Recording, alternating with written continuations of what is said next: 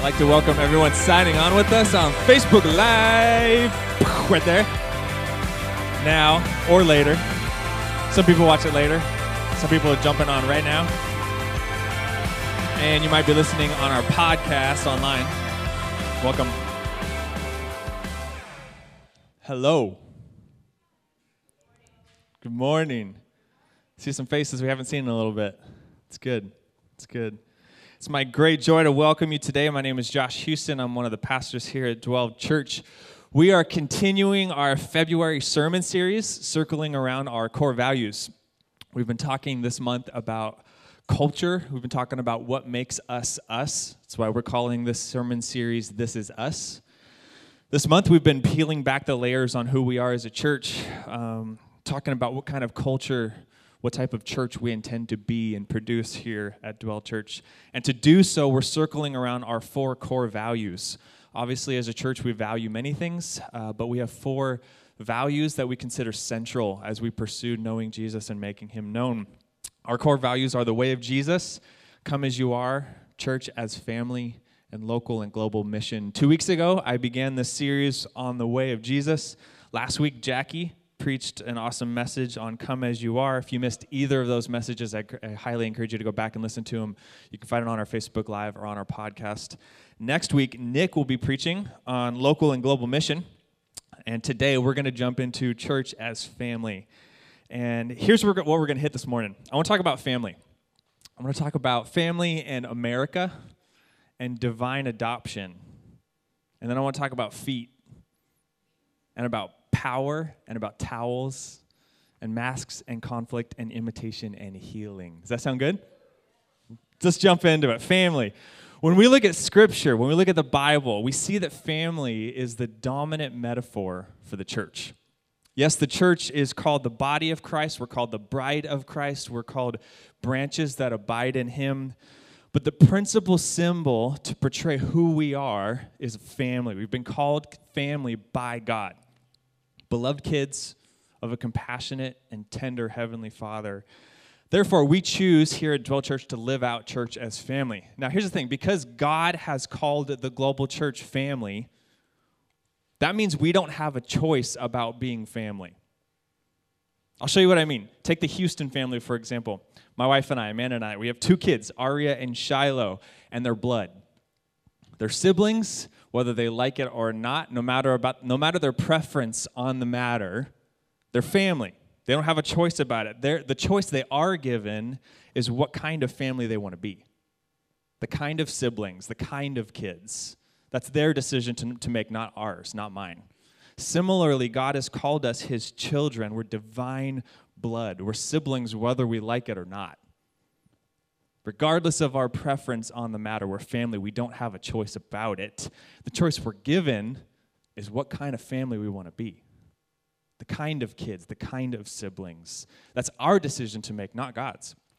We get to determine whether this family, this church family, is going to send people to therapy because of our dysfunctional attitudes and behaviors, or if people are going to be drawn to our family because of how life-giving this is. This is what I want to unpack today. We already are family, but we get to choose the kind of family we want to be. That's what I want to pull back on. What kind of family do we want to be here? And the reason we need to confront this is because we all interpret family very different. For some of you, the idea of family may bring with it a sense of comfort or nostalgia. Like, my mom is my best friend, or my siblings and I, we go on a vacation every single year together. Church is family. This is the kind of church I want to be a part of. But for others, the word family may cause the hairs on your neck to stand up. Oh, church is family. So we abuse each other here? We belittle each other? We fight each other to get ahead of each other? Because that's what family means for me. I'm not naive enough to think that everyone had an enjoyable family of origin experience. And I realize just bringing up the concept of family is going to crash up against your framework, up against your paradigm, up against your experience of family. I say family, and everyone here interprets that different. So we ask ourselves this question, what kind of family do we want to be? But we have to realize that everybody comes to the table different. Everybody comes to the table with their own baggage, with their own traditions and their own trauma and their own wounds. We bring our whole selves to the table, each of us, and that's okay. It's actually really great.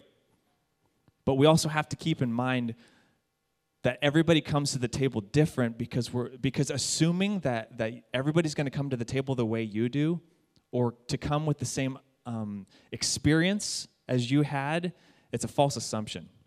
Whether your experience was good or bad, nobody's going to bring the same experience to the table that you do. Also to note, if you grew up in America, the idea of family for you probably exhibits individualistic tendencies. So to illustrate, again, my daughter, Aria, she's 4 years old. She just turned 4. She is intelligent, and she's creative, and she's lively, and she's compassionate at times, but generally, she's pretty narcissistic. She doesn't mind interrupting something if she wants a snack. She doesn't mind running around the house if somebody's trying to take a nap. She doesn't mind waking me up in the middle of the night to watch her poop. She thinks about what she's going to eat. She thinks about her enjoyment. She thinks about her comfort. Sure, she has these moments of consideration for others, moments of thinking beyond herself, but generally, she's about her. And that should be expected, right? She's 4 years old. But what's the hope? The goal? As she gets older, she's going to have to learn to think beyond her own life, to take into considerations the feelings and the thoughts and the experiences of others. Aria's going to need to learn into a new way of life that helps make other things beautiful, not just her life comfortable. You following? Aria reminds me a lot of America. Intelligent, creative, lively, compassionate at times, but generally pretty narcissistic. She thinks about what she's going to eat. She thinks about her enjoyment. She thinks about her comfort. Sure, she has moments of consideration for others, moments of thinking beyond herself, but generally, she's about her.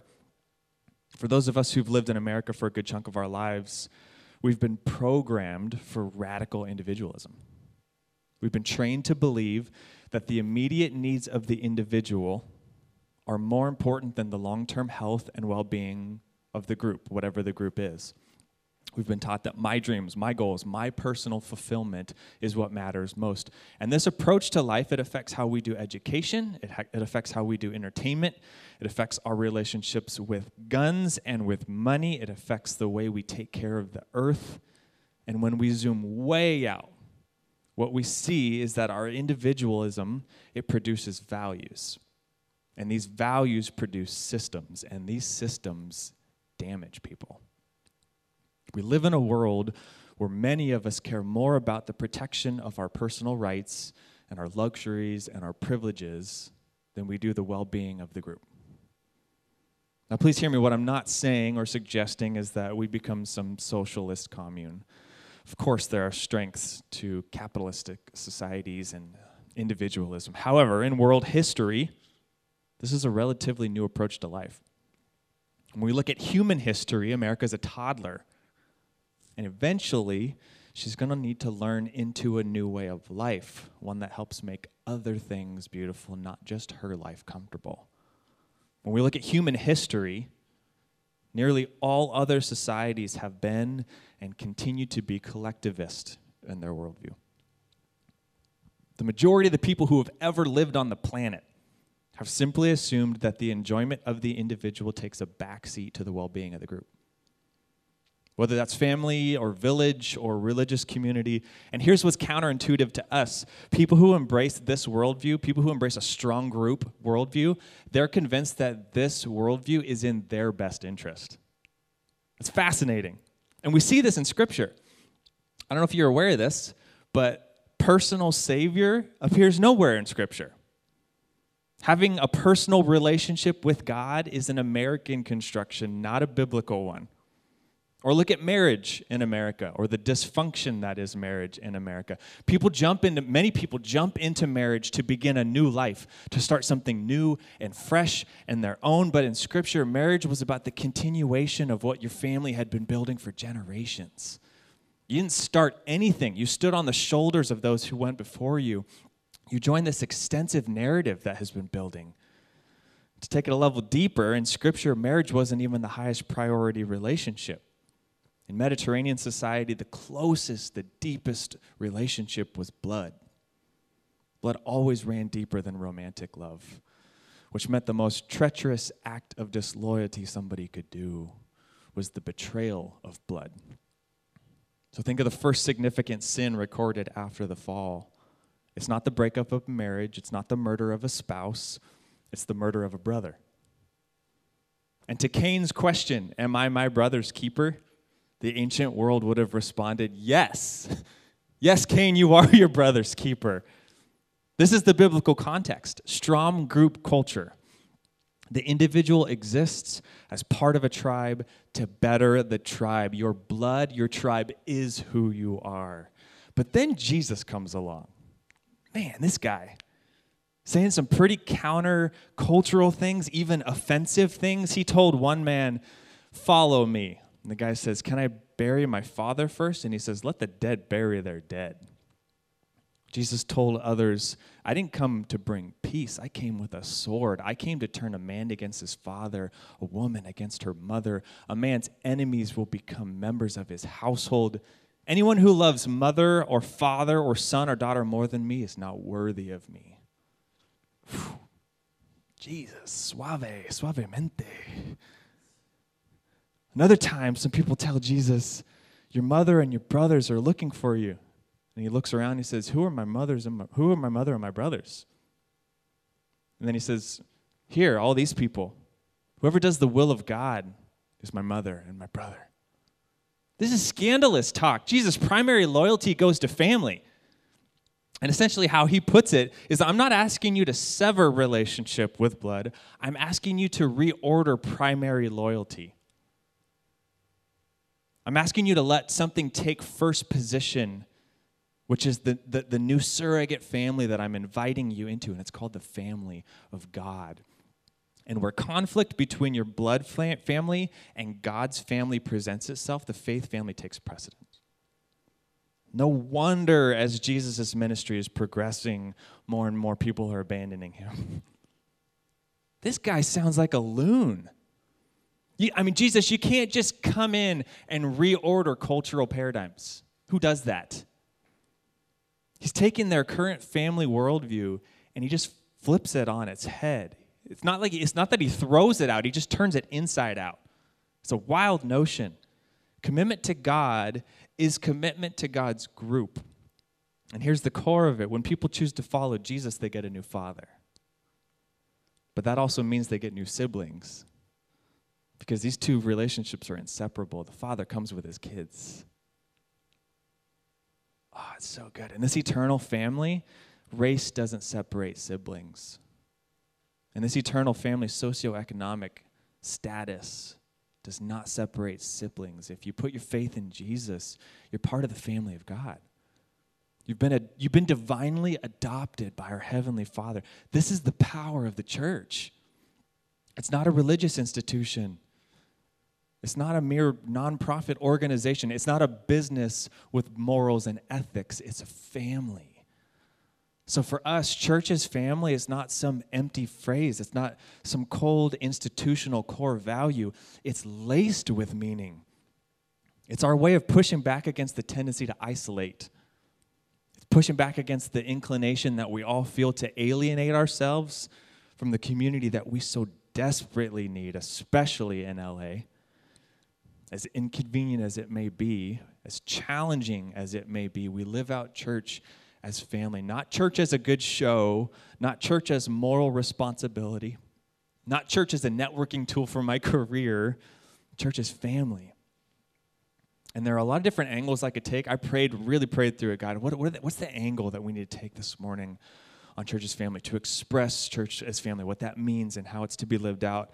And I want to zoom into one component of church as family that if we miss this, I'm not sure it really matters how much else we do get right. And I want to show you a story in Scripture where Jesus demonstrates it. If you brought your Bible or your Bible app on your smartphone, I want to invite you to turn with me to John chapter 13. John chapter 13, fourth book of the New Testament, Matthew, Mark, Luke, John. We got Bibles on the connection table if you like to hold a Bible, if you like to smell a Bible like me. The pages smell so good. You're smart. Your apps do not smell like that. Sorry. Got the text up on the screen as well, if you're just going to be lazy this morning, which is okay. This is John chapter 13, starting in verse 1. It was just before the Passover festival. Jesus knew that the hour had come for him to leave this world and go to the Father. Having loved his own who were in the world, he loved them to the end. The evening meal was in progress, and the devil had already prompted Judas, the son of Simon Iscariot, to betray Jesus. Jesus knew that the Father had put all things under his power, and that he'd come from God and was returning to God. So he got up from the meal, took off his outer clothing, wrapped a towel around his waist. And after that, he poured water into a basin, began to wash his disciples' feet, drying them with the towel that was wrapped around him. He came to Simon Peter, who said to him, "Lord, are you going to wash my feet?"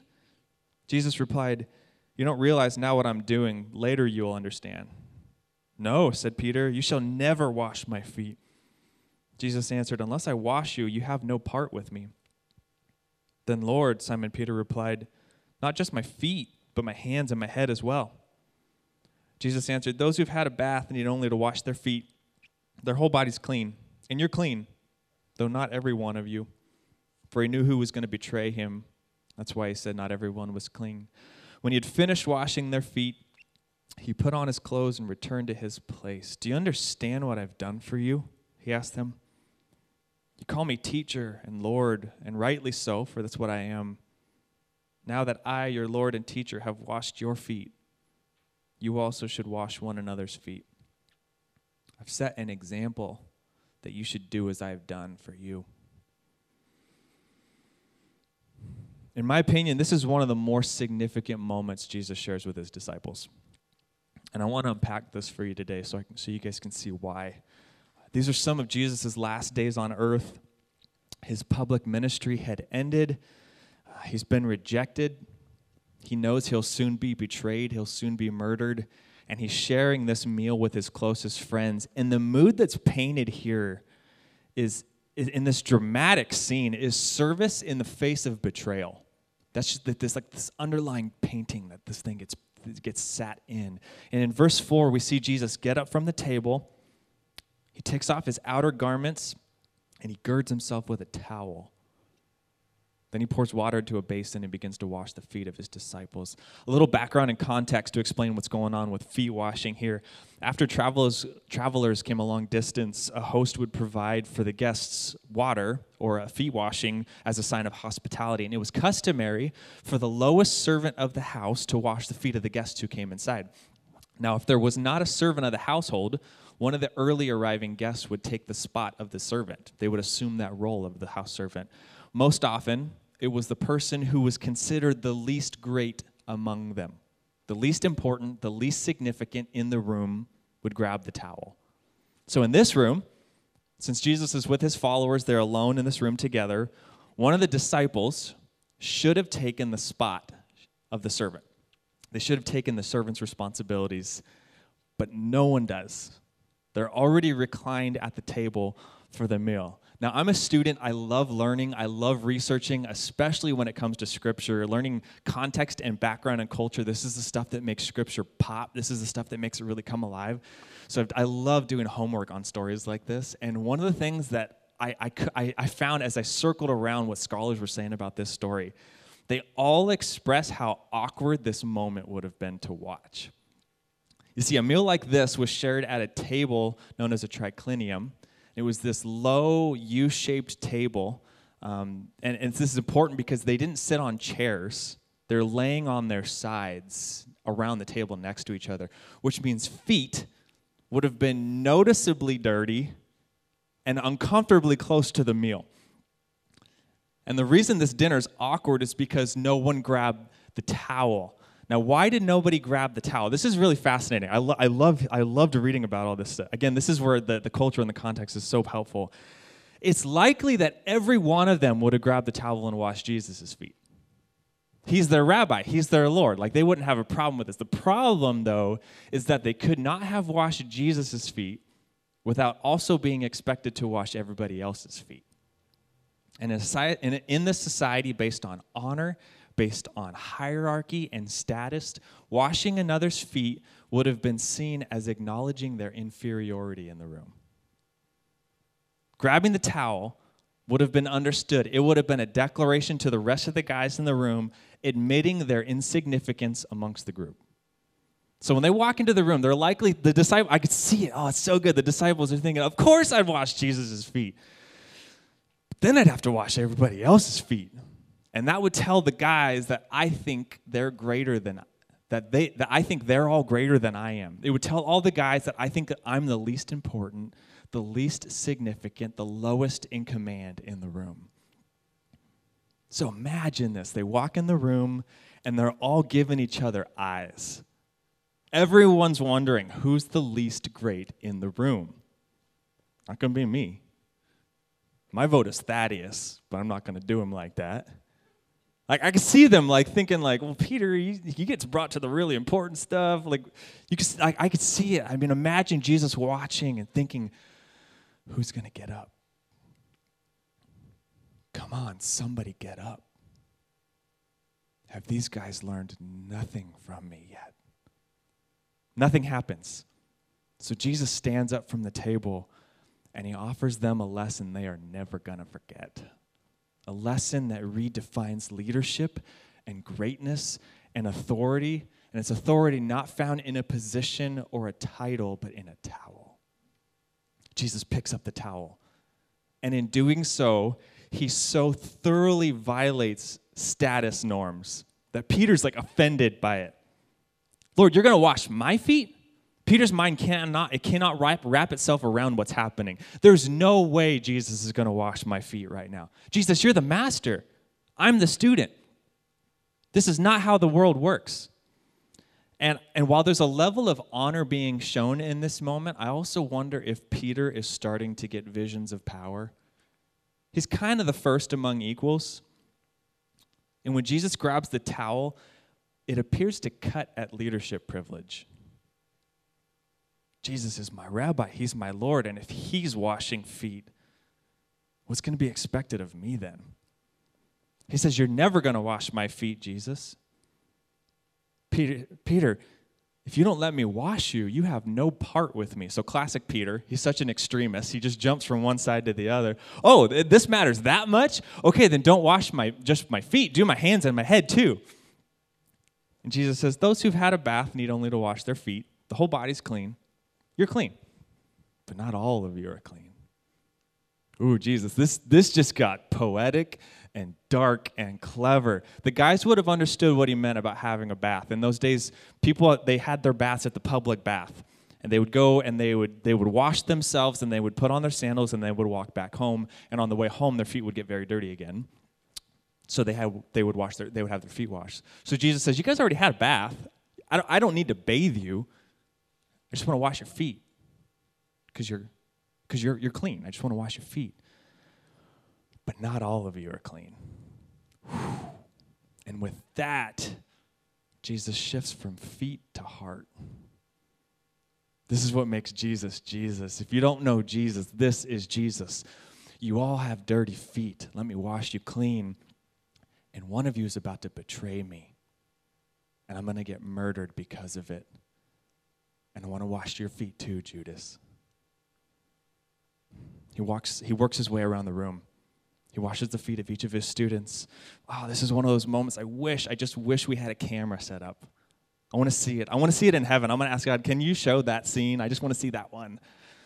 These guys must have been stunned, just awestruck, maybe even in tears. Jesus, rabbis don't wash feet. Servants wash feet. And on his knees in front of his brothers, Jesus spins their understanding of leadership. You're not given authority so that you can be served by those with less power. You're given authority so that you can serve those with less power. He finishes washing their feet. puts his outer garments back on. He reclines back at the table. He says, do you guys understand what I just did? You call me teacher, you call me Lord. I am those. And as your teacher and Lord, I washed your feet. And the purpose is to offer you an example of how you are to treat each other. In ancient Israel, students didn't learn intellectually merely from their teachers. They learned by imitating their teachers. This is why Jesus says, follow me, not come to the classroom with me. He said, walk life with me. Pay attention to how I treat people, how I pray. Learn my pace. Imitate what I do with privilege. Imitate what I do with authority. My life is an example for you. And the word Jesus uses for example is not limited to a moment. It expresses how he wanted them to live their lives. The example of what I'm showing you right now, this is what we do with power. We serve. And it's not just when we're expected to serve. We serve when the service is undeserved.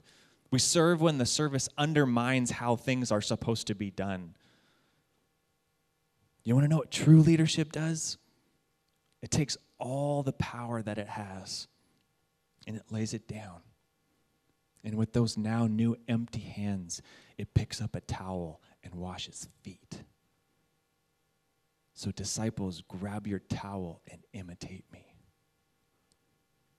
The point Jesus is making to his disciples is that feet washing is not reserved for dirty feet. That feet washing needs to be recontextualized, which means to wash another's feet, it's going to take on many forms.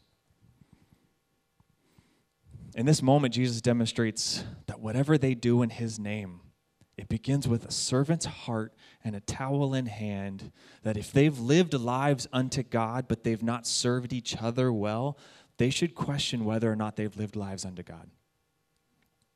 And this is where I want to turn the mirror on us this morning. Church as family. That whatever we do in Jesus' name, it begins with servants' hearts and towels in hand. That if we've lived lives unto God, but we've not served each other well, we might need to question whether or not we've lived lives unto God.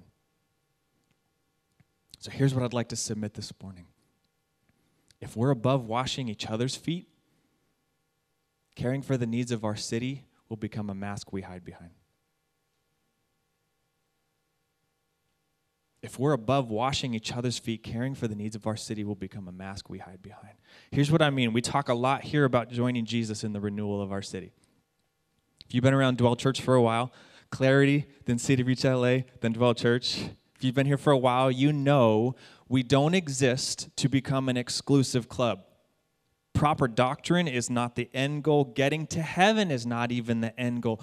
Joining Jesus, participating in his life as he offers renewal and healing and redemption and wholeness and beauty to the lives that make up our city. That's the end goal. So we think beyond us, we act beyond us, we give beyond us, we love beyond us. Because Sunday mornings are important, but they're not the point. Sundays is important to gather, to celebrate and worship God together. We're reminded of truth. We get inspired. We're filled with love so that we can get out of this room and fill the fabric of our city with divine love. That's what we're up to. Life in God all week long. We talk about this a lot. However, please hear this. We can do all of that really well. We can join Jesus in serving our city while neglecting his instruction to serve each other. We can give generously beyond us. We can serve at the Harvest Home. We can serve the Boys and Girls Club. We can take missions trips to orphanages. But if we forget to serve each other, if we deny serving each other, we miss what Jesus was about. And it's not either or. It's both and. Jesus calls us to care for the needs of our city, and he calls us to care for the needs of each other. So today I want to point the arrow inward.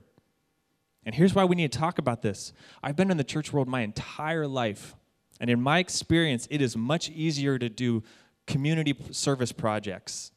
It's much easier to write a check to bless someone than it is to grab a towel and get on your knees in front of someone and wash someone's feet that we know. Someone maybe that frustrated us this last week. Maybe someone that's heart is full of betrayal. Local and global mission is important to us here at Dwell. Nick's going to preach on it next week. It's incredibly important to us, but it can become a front to disguise all that inner crap we don't want to deal with, all the stuff that we don't want God to work on.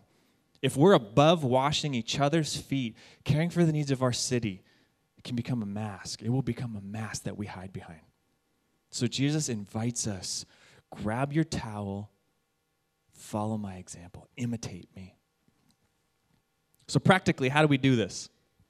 I just want to give 2 quick suggestions, and I don't want to unpack them too much, because I think they look different in everyone's lives, and I think what we really need here is the help of the Holy Spirit. I think we need to ask Jesus, how do I serve people in our community well? What does this look like? How does this creatively come up in my own life? 2 suggestions for how to wash each other's feet. Walk life with others close enough to notice their needs. And when you see a need, do something about it. Walk life close enough with others that you notice their needs. And then when you see a need, do something about it. Regarding the first suggestion, if you're not lying close enough to someone's feet, you're not going to know when they're dirty. Does that make sense? If you're not walking life with others close enough to notice their needs, you're not going to notice their needs. So church as family means being in each other's lives. It means allowing each other to get close enough to see your dirty feet, to see your needs. And it means pursuing intimacy with others so you can see when they're in need of help, when they're in need of support, when they're in need of care. Walk life with others close enough to see their needs, to notice their needs. And then when you see a need, do something about it. And this is challenging because it requires that we put Project Self on hold for a second, set it aside, because I need to meet the needs of the church family member that's in front of me. We have people in our church right now with real pain, hard situations, real stuff going on in people's lives, real struggles, real hurts, real needs. I believe God places in the church the means to meeting those needs. It could look like bringing someone groceries. It could look like offering to clean someone's apartment for them. It could look like offering to watch someone's kids so the couple can go on a date. It could look like bringing someone flowers because you know they're grieving, or picking up medicine and chicken noodle soup because they're sick. There are endless ways to live this out, but it requires living close enough to notice when there's a need and then doing something about it. This is church as family. I want to invite the worship team to come back up as we go into a time of response in worship through song and prayer. Also have a couple prayers at the back at the connection table during this time.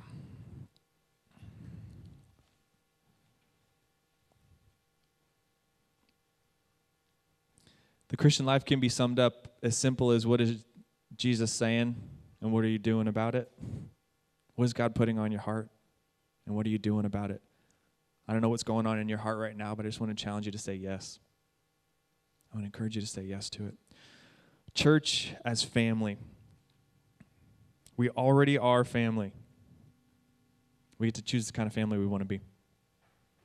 God has already called us his kids. We're siblings. Being a family is absolute. Being a healthy, life-giving family, that's our choice. What kind of family do we want to be? I found that it's easy to complain about church life. It's easy to constantly critique each other and judge each other. It's easy to complain about what's not going the way we want it to here. It's easy to maintain superficial relationships with other people from arm's distance. It's easy to run away from conflict. Pseudo-intimacy is easy, but it sucks. There's nothing compelling about that. Nobody wants to be a part of that kind of family. I sure as heck don't. What kind of church would you love to be a part of? What kind of church would you love to have?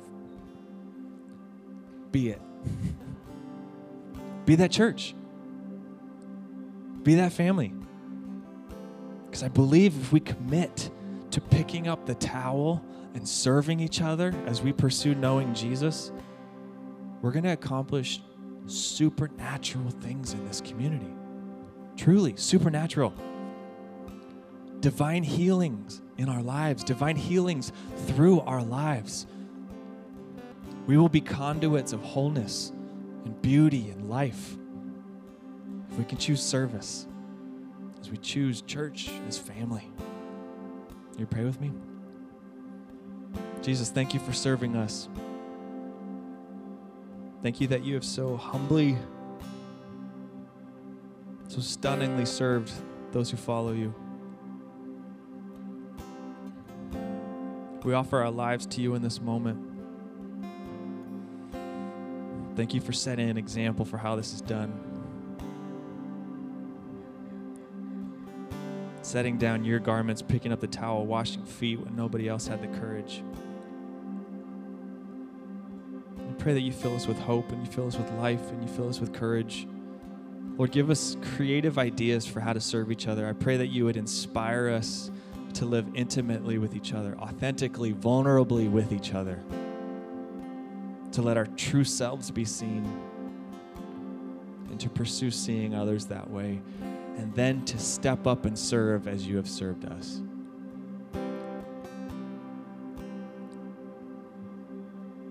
And Lord, in doing so, may you make this community, this church family, a healing family, where people come and they're restored. They're given life. Something of heaven is deposited into them because of the life-giving nature of this family. God, we want that. So help us be that. We ask all this in faith in your name, Jesus.